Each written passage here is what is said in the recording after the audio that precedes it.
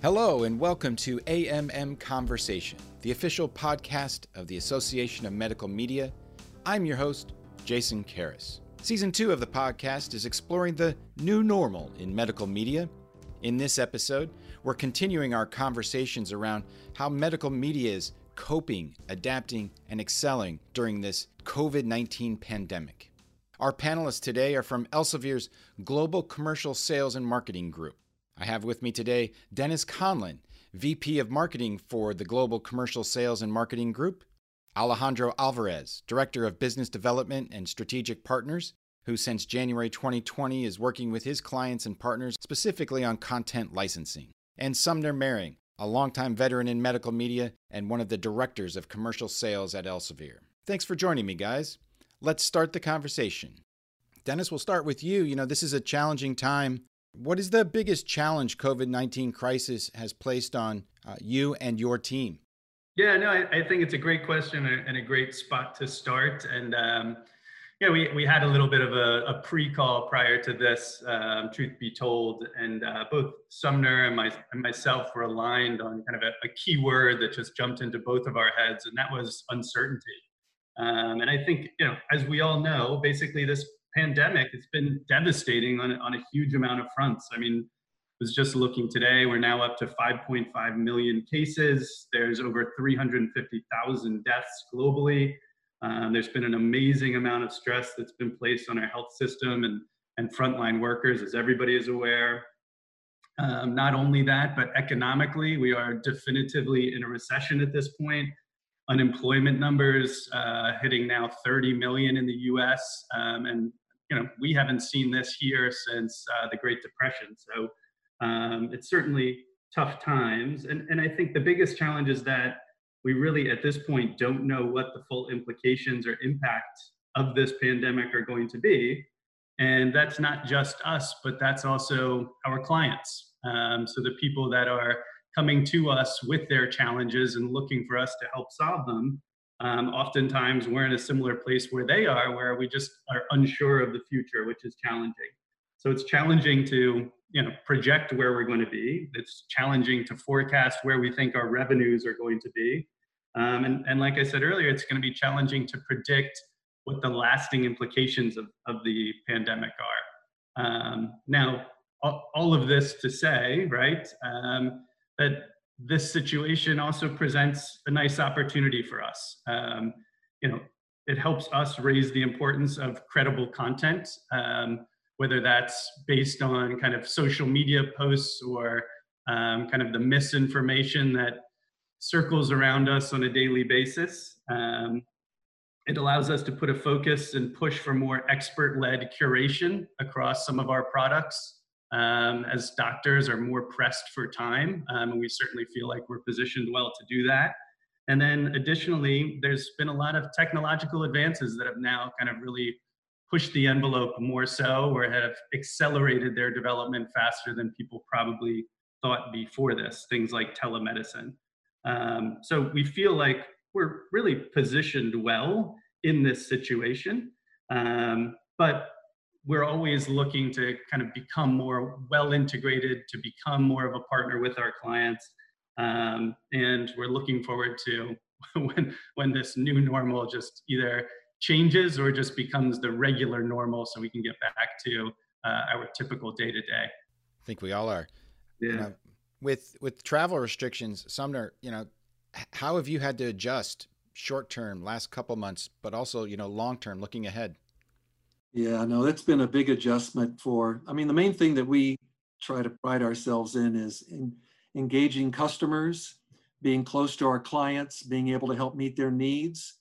And we're used to conferences where we get to shake a lot of hands and talk to a lot of folks up close. We're also used to in-person meetings that allows us to get to know our clients beyond just business.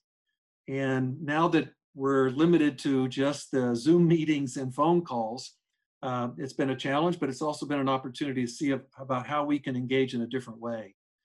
As Dennis said, it is uncertain times. Some of our clients are still proceeding with their campaigns like they always have, and we thank God for them. Others are kind of in a pattern. They're waiting to see what may happen with the client in terms of approvals. And so for a sales rep, it's not business as usual of just calling up, saying about the next issue or what the next plan is. They may not know. And we've kind of taken upon ourselves to approach it a little differently. So see ourselves more as a resource. Maybe the call is to be, how are you doing? Maybe the call is, how can we help support what you're doing? Maybe the call talks about resources that we can provide that might be helpful to them. By the way, Elsevier has a great, it's called the Novel Coronavirus Information Center. I recommend anybody to check this out. Tons of resources, over 28,000 articles about coronavirus for professionals, for researchers, for students, you name it. So again, seeing ourselves as a resource and not just the sales arm, I think that's how we're adjusting to the change. Interesting. Alejandra, are you seeing budget cuts or reallocations? And, if so, are there trends emerging by specialty or by delivery method, print versus digital, et cetera? A lot of this is certainly happening. There's a lot of change, a lot of shifting of budgets.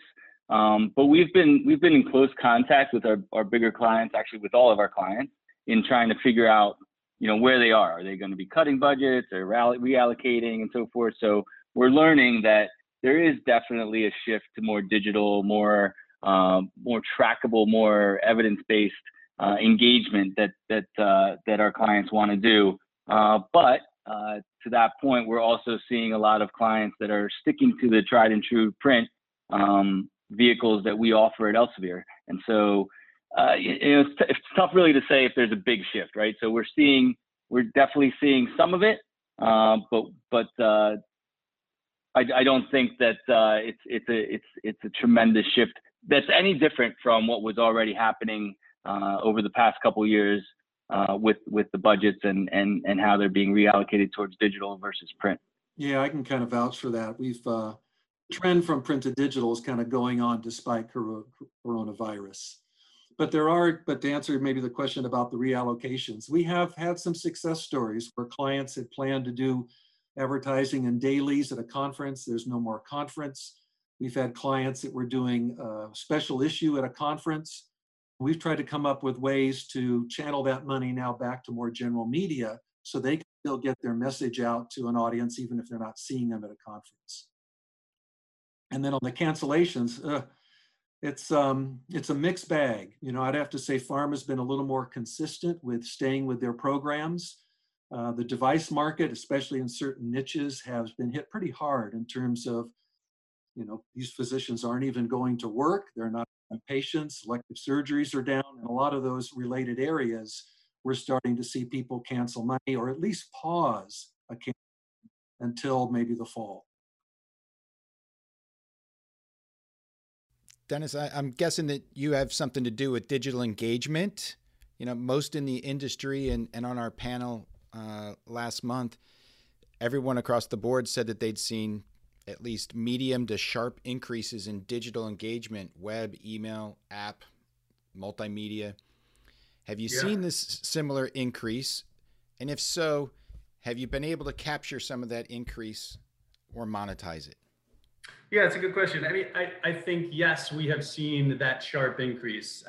So prior to the call, just doing a little bit of due diligence in comparing same month, year over year, looking at things, whether it's visits, visitors, or another measure that we use as a publisher is full text article consumption. And all of those elements are basically doubled, if not tripled. So it's been absolutely tremendous. Now, obviously, it depends on the specialty. It depends on the title.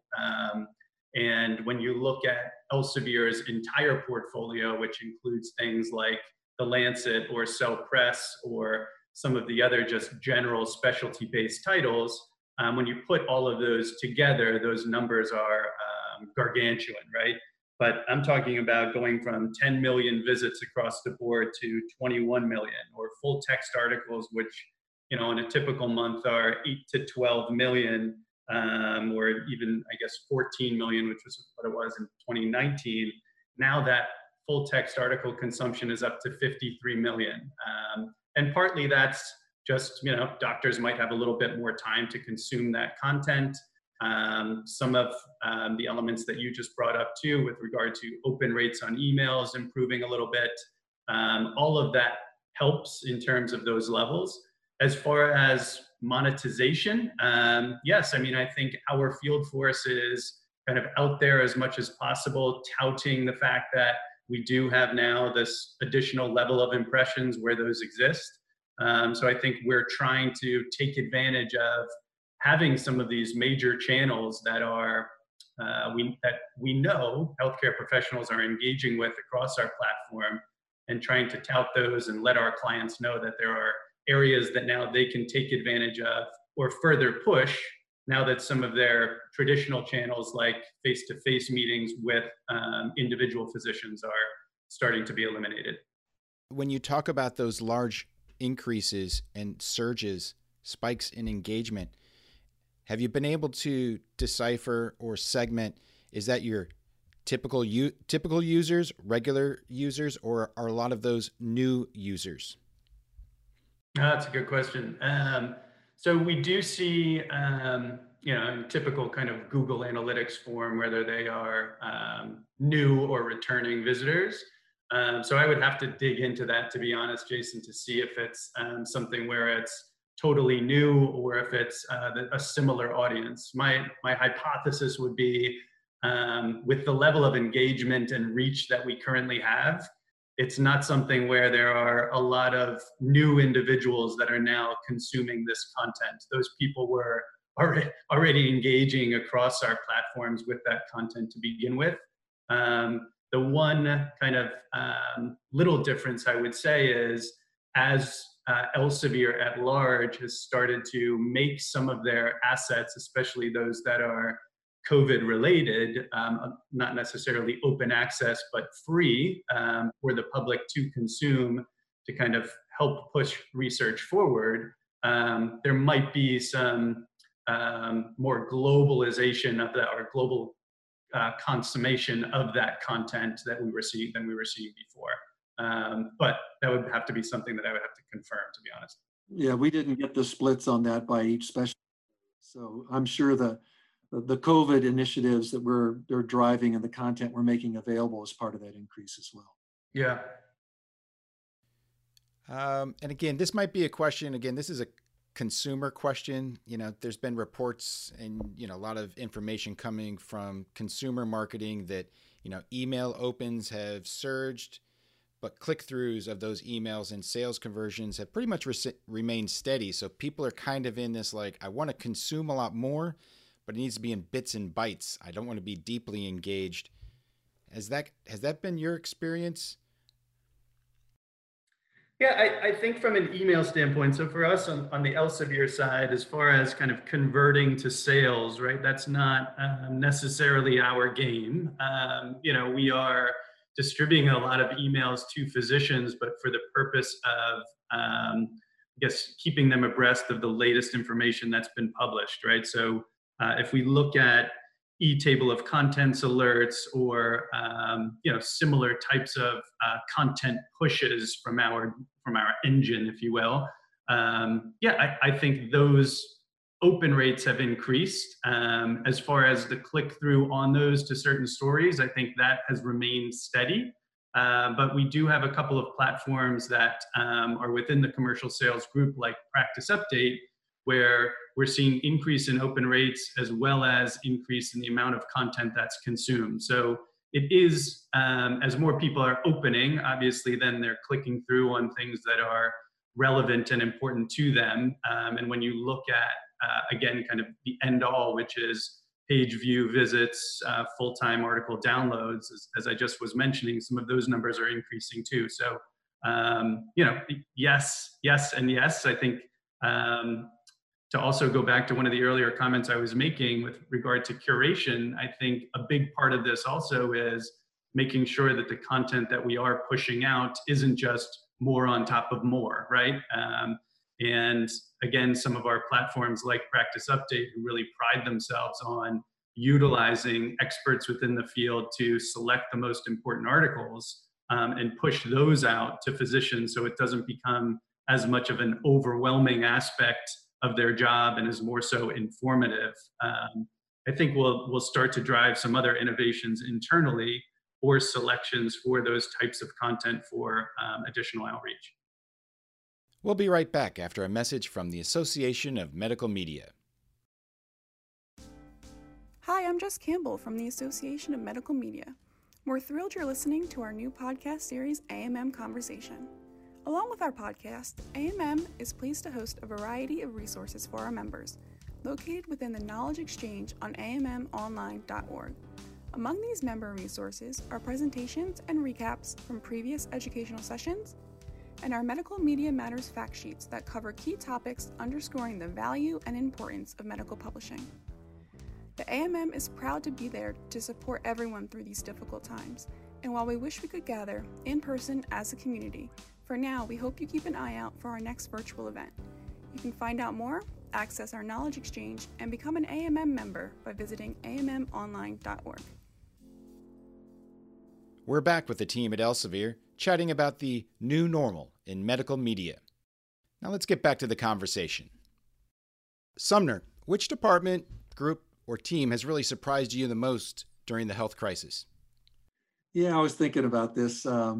Actually, I'm going to say it's really the production group, although I'm going to have a broader focus of when I say production. I know a lot of terms being used a lot lately is the supply chain.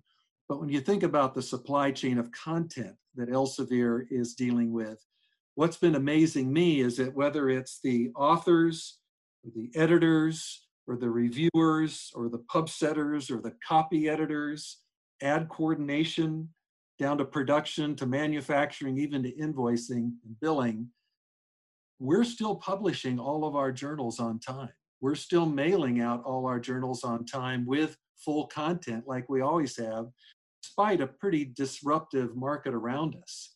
And this supply chain is not just all in one spot. This is all over the world. And for most of these people that are in this chain of production, sometimes they're all working from home now instead of working in an office. So I've been amazed by the fact that Elsevier has been very consistent in its publishing production. Alejandro, what new ideas have your teams ideated and implemented that likely would not have been considered before this health crisis? This is actually something we've been really excited about for a little while. So Elsevier lives under the parent company Relix, right? So Relix is Reed Elsevier and LexisNexis. LexisNexis is an information company, information sources for business, for legal, for other things. And one of the things that LexisNexis is involved in is in the healthcare space. And last year, we came under the management of a gentleman that managed the LexisNexis healthcare team in the health markets group. And he said, you should really start to talk to these guys. They've got a lot of information. I think you could really partner with them to create some nice offerings. So we started to take a look at what they had, and what they do is they mine claims data. So they know exactly what doctors are doing, where they're doing it, how much they're getting paid for, and it's based on all of that ICD-10, CPT codes, so the diagnosis codes, procedure codes, they have J codes for injectables and so forth. And so what we're able to glean from that information is exactly where doctors are, what they're doing, who are they being referred to by. It's tons of information. And so we found out that they had a couple of offerings that they were working with pharma on, one of them called Market View and another called Early Alert. And in a simplified version of it, what I can say is, imagine that a client has a need to send their sales force into the doctors that are most recently seeing patients for the disease states that they treat. So they would tell the pharmaceutical company, hey, listen, this doctor in your target group has just seen a patient for this disease state last week. You should send your rep in. And it's great information, right? So fantastic, but that's where it ended. But what we're able to do now as a partnership is we can say, we know what that doctor's doing, when he's doing it, and where. Let's layer on top of that information, instead of just telling the pharma company, hey, go see this doctor and send your rep out. Now let's layer some content into that equation that will help to push that doctor's education, his treatment plan, his prescription plan, whatever it is. It will help that doctor, or we'll help this pharma company to push that content to them. And as Dennis mentioned earlier, we are the leading provider of content in medical content in the world, right? So we publish the most medical content of any publisher in the world.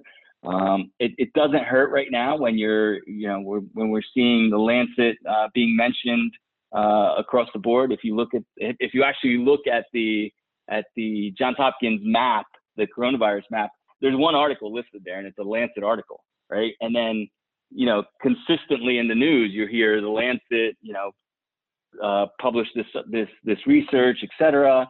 And so it's just, I think it's a really exciting prospect. We haven't fully vetted it yet. So we're talking to clients right now about how we would do that. But we're very close to a solution there. And I think that it's a unique situation, right? So I don't think that there's a lot of other publishers that have a sister company that has claims data. And I think the same for them. There's a lot of data providers, but I don't think a lot of those data providers have a publishing company like Elsevier. It's very interesting, and I've heard that in other industries, or even in just physicians, acceleration. This is a time for acceleration of new ideas or projects that may not have gotten the attention previously, that with some of this downtime or different work environment, that you can do some of these things. And is that kind of what's going on here? This has been accelerated. So if you think about it, I think it accelerates it, right? It makes it even that much more important because these reps aren't able to go out and see them. So before, we were thinking we'll give these reps content that will help them in their discussions with those doctors. But now that those reps aren't getting into seeing those doctors are, reps are a great resource for these physicians, right? So for education purposes, for knowledge of what's out there to treat their patients with, they're a tremendous resource, and now they don't have them. And it goes back to the idea of why so many people are now opening more email, because they're thirsty, they're hungry for information, right? But the more you can do to kind of curate and narrow that focus for them, understanding what a doctor does and being able to push the right content to them in a timely fashion becomes that much more important today, right? And so there's tons of content out there, and the content keeps growing, right? We see those numbers every, once in a while somebody will mention how many terabytes or whatever there are of content out there, and it keeps growing. But we just can't keep dumping more and more content on these guys, right? They're now going to be pressed to have less time to spend with their patients, less time to educate themselves about the disease states that they're treating. So let's help them find the right information for them at the right time. Yeah, I kind of see it as maybe twofold. There's that first step that we've taken in terms of targeting. We want to be able to target these physicians based on their script writing behavior. But this whole idea of contextual relevance, to me, is kind of like the next thing to capture in that marketing plan. It's great that we're targeting them, but what if we could target them and also provide them with contextual information or content that they care about this week? To me, that's a win. Yep. Work from home. Tell me about work from home, Alejandro. So yeah, it's tough, right? So we've been accustomed to working from home at Elsevier for quite a while. So when I came on to Elsevier 5 years ago, I was already designated a work from home employee. I had been a work from home employee for Kantar Media before that. So it wasn't anything new to me, but it is very different being work at home all the time, right? So it does present its challenges, of course, both on the professional front and on the personal front. For me, professionally, the most difficult part about it is just not being in a client's face, right? Like having that back and forth with the client where you can read the body language, you can understand what they're thinking and what they're saying better than you can either over a video call or even a regular call, right? So it presents a lot of challenges. And one of the things that you guys talked about was the travel restrictions earlier. And I think one of the big losses for me from being out there, from going to the conferences and traveling to see clients and so forth, is actually like that competitive intelligence that I get, right? Like understanding what is it that our competitors are doing, and it's a friendly industry, right? So we're all very friendly with each other throughout the industry. So we know, there's something new that they're doing, something exciting that they're doing, but also the challenges, right? Are they shared challenges? Are they unique challenges? I think that's one of the things that has me most uncomfortable right now is that lack of knowledge, right? That lack of how is it for everybody else? Am I alone in this, or is everybody else feeling the same pain? Yeah, and Sumner, we can maybe go back to you, and you can maybe hit a little bit more in detail, in-person events. Some on the, sales side, that's their bread and butter, right? Yeah, we're trying to get as creative as we can. I know I was talking to one rep the other day, and he says, I used to go to these conferences and I would prospect aside from just seeing the accounts that I talk to on a regular basis. And I get a lot of new people. And he's having to learn how to prospect using, LinkedIn and just Google searches. And that's a new challenge for him because he's used to getting a lot of new opportunities from a conference. Now he's got to find other ways to get that same information. No, I was just going to say for us on the marketing side, right? I think this now lack of face-to-face meeting really just kind of opens up a trumpet that a lot of marketers have kind of been blaring for a while, which is you can't just have one approach, right? This needs to be omni-channel. It needs to be surround sound, insert marketing verbose there, whichever one you choose. But you need to address each one of these physicians, not only in a personal way, but based on the channel that they prefer. And yes, there are a huge amount of physicians that are now missing out on that interaction that they would get through those events, whether that's understanding new medications, whether that's the networking that they achieved at that conference. Or even if you think about it from a sales rep perspective, now not having the ability to go into that physician's office and being in a place where they can only communicate digitally.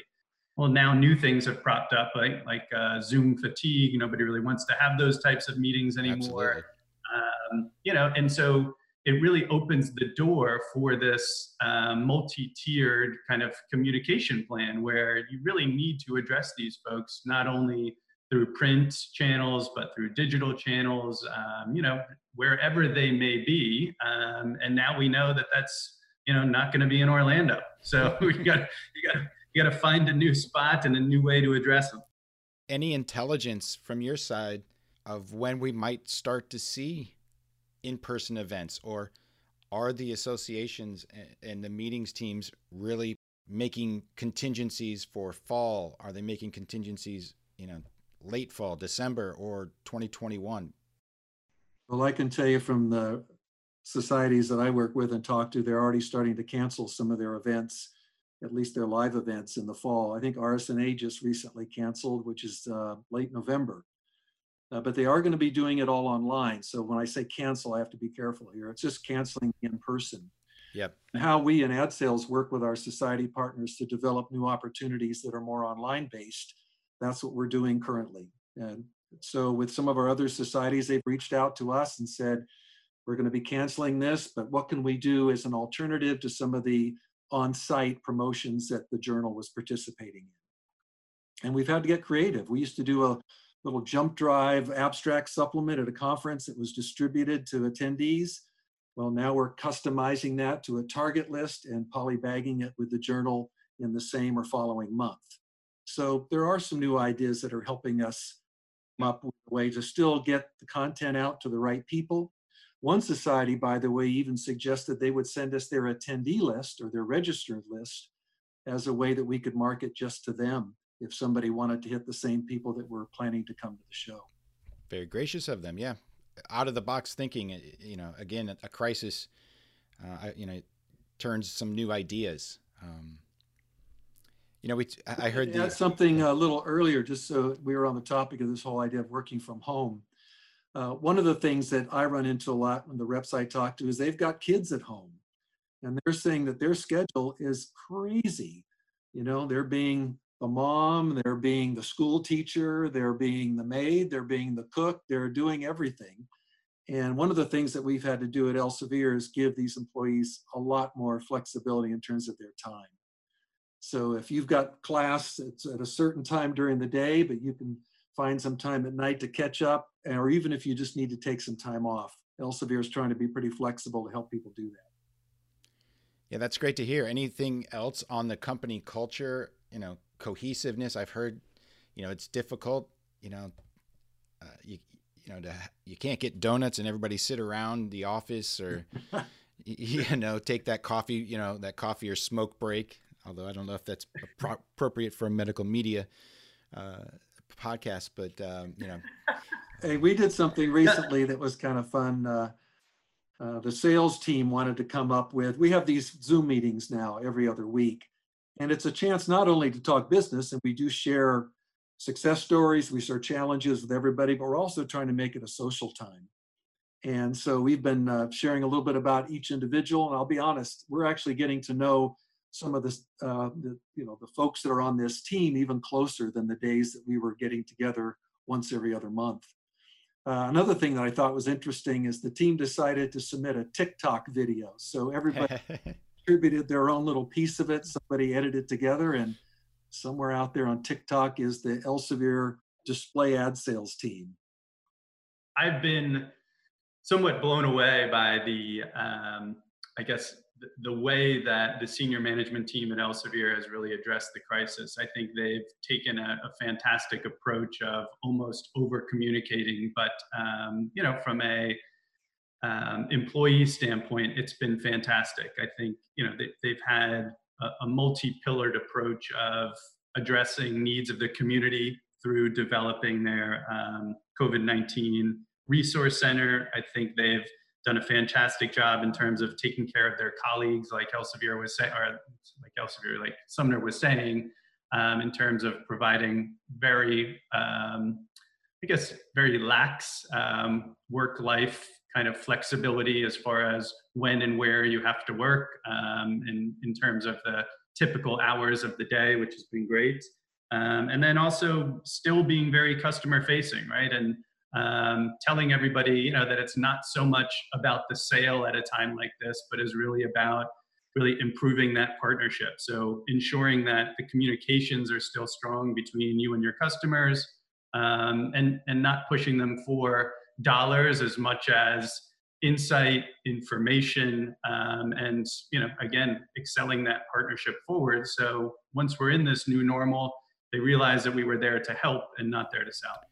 Yeah, it's a different conversation and a turn of that message that, if everybody was sitting in the same room, it might be easier to embark or impart that.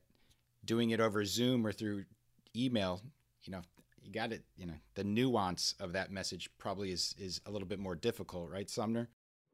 Yeah, I mean, we've reps that are calling on clients, sometimes they're dealing with the same life issues that the sales reps are that I was talking about. Mm-hmm. And just be very sensitive to that. One rep talked about, being sensitive to when I can even call and what makes sense for them. And if you know them well enough, you can kind of learn where it makes the most sense and what they need. But as Dennis alluded, we've got to make sure that we are information providers and not just seeking a business every time we call. Does anyone have one new thing, a new workflow, a new technology that you've instituted and you think will continue in your organization or your department beyond the health crisis? I mean, I think the silence maybe comes from the fact that it's these video conferences, right? So I think we have become very accustomed to them now, right? They're almost like they're just a way of life now for us. So I think we have started to use them much more now than we used to. I think we've all become more comfortable with them to the point where, as Dennis mentioned earlier, there's some fatigue to it. I would certainly say that at the beginning of this lockdown, that everybody was jumping onto the Zooms or the Microsoft Teams or the Google Meets and whatever, and they were happily showing their videos and sharing a smile and so forth. But I think as time has gone on, that's stopped a little bit, so that you see less and less of that, and there's more just this audio on these meetings. But I think that has definitely become a part of our business now. It's something that we're going to continue to do. I think we also are using the IM systems of those systems much more than we did in the past. just checking in on our colleagues, on our teams, et cetera, to see how they're doing, and maybe using it more in a less professional manner than we had in the past, right? Just one of the things I thought was funny is that I've actually, not only have I gotten to know my colleagues better, but their families as well, right? So like knowing who, how many kids they have and who their kids are, their wives, their husbands, et cetera. But I thought the funniest thing was like one time a kid came in and was like, "Hey, Dad, is that Alejandro? Is that guy Alejandro?" And he's like, "Yeah, shut up." He's like, and I think he was like ready to tell him, like, say something that this guy had said about me before. And it was really funny, right? Because obviously our families know the people that we work with through us, and we all have opinions of them, and we share and so forth. And I think it's interesting to see that grow, that your knowledge grow of those things that weren't evident before. A new definition of work-life balance during the pandemic, right? Yes, exactly. Yes. So continuing along those lines, Alejandro, I've heard that you have a little story about something that has not worked well during the pandemic. You want to maybe share that? Yeah, definitely. So as we noticed at the beginning of the call, I've got some technical challenges. So how am I supposed to function in this environment, right? So now that we're home, and it's crazier because I've got a new laptop that I got just a month before the shutdown came, and for some reason it's very touchy. So it's very sensitive about letting me do both audio and video on it. So I have to do my audio on a phone and my video on the laptop, and it's tough, right? So the IT departments are very helpful, and it just, but it's frustrating, right? So you have a new laptop, you've got all this technology, and the things that you critically need now, your phone and your laptop, for some reason at times aren't working, and that gets to be a little bit frustrating at times. Interesting, yeah. Yeah, that's where the patience and flexibility comes in. Yeah. 2 words everybody uses to describe me. Yeah. I wasn't going to say it. You said it. Dennis, we'll do the final question. We'll start with you. Dennis, what are you most looking forward to when the stay-at-home restrictions are lifted and the economy really starts to open up, and the offices might start to open up, at least in under newly imposed guidelines? Right. Yeah. I don't. Is this a fair question to ask right now? Is the light close enough that we can start seeing it? I don't know. But yeah, I think, and I would imagine Sumner and Alejandro will probably echo this, but our business is really reliant on those face-to-face interactions, whether that's internally or externally with customers, for some of the reasons that Alejandro was mentioning before. Is it just the networking? Is it the insights that you gather? Is it the competitive intelligence?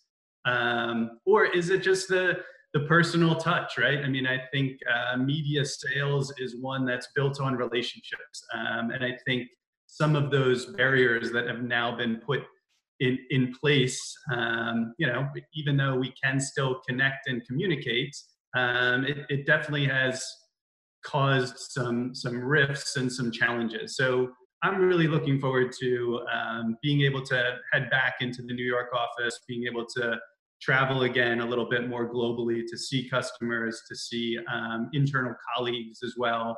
I think we are still in a business where we get a lot of, at least from my side, a lot of joy from those face-to-face interactions. And as much as a kind of stopgap this Zoom is, I'm ready for the other side.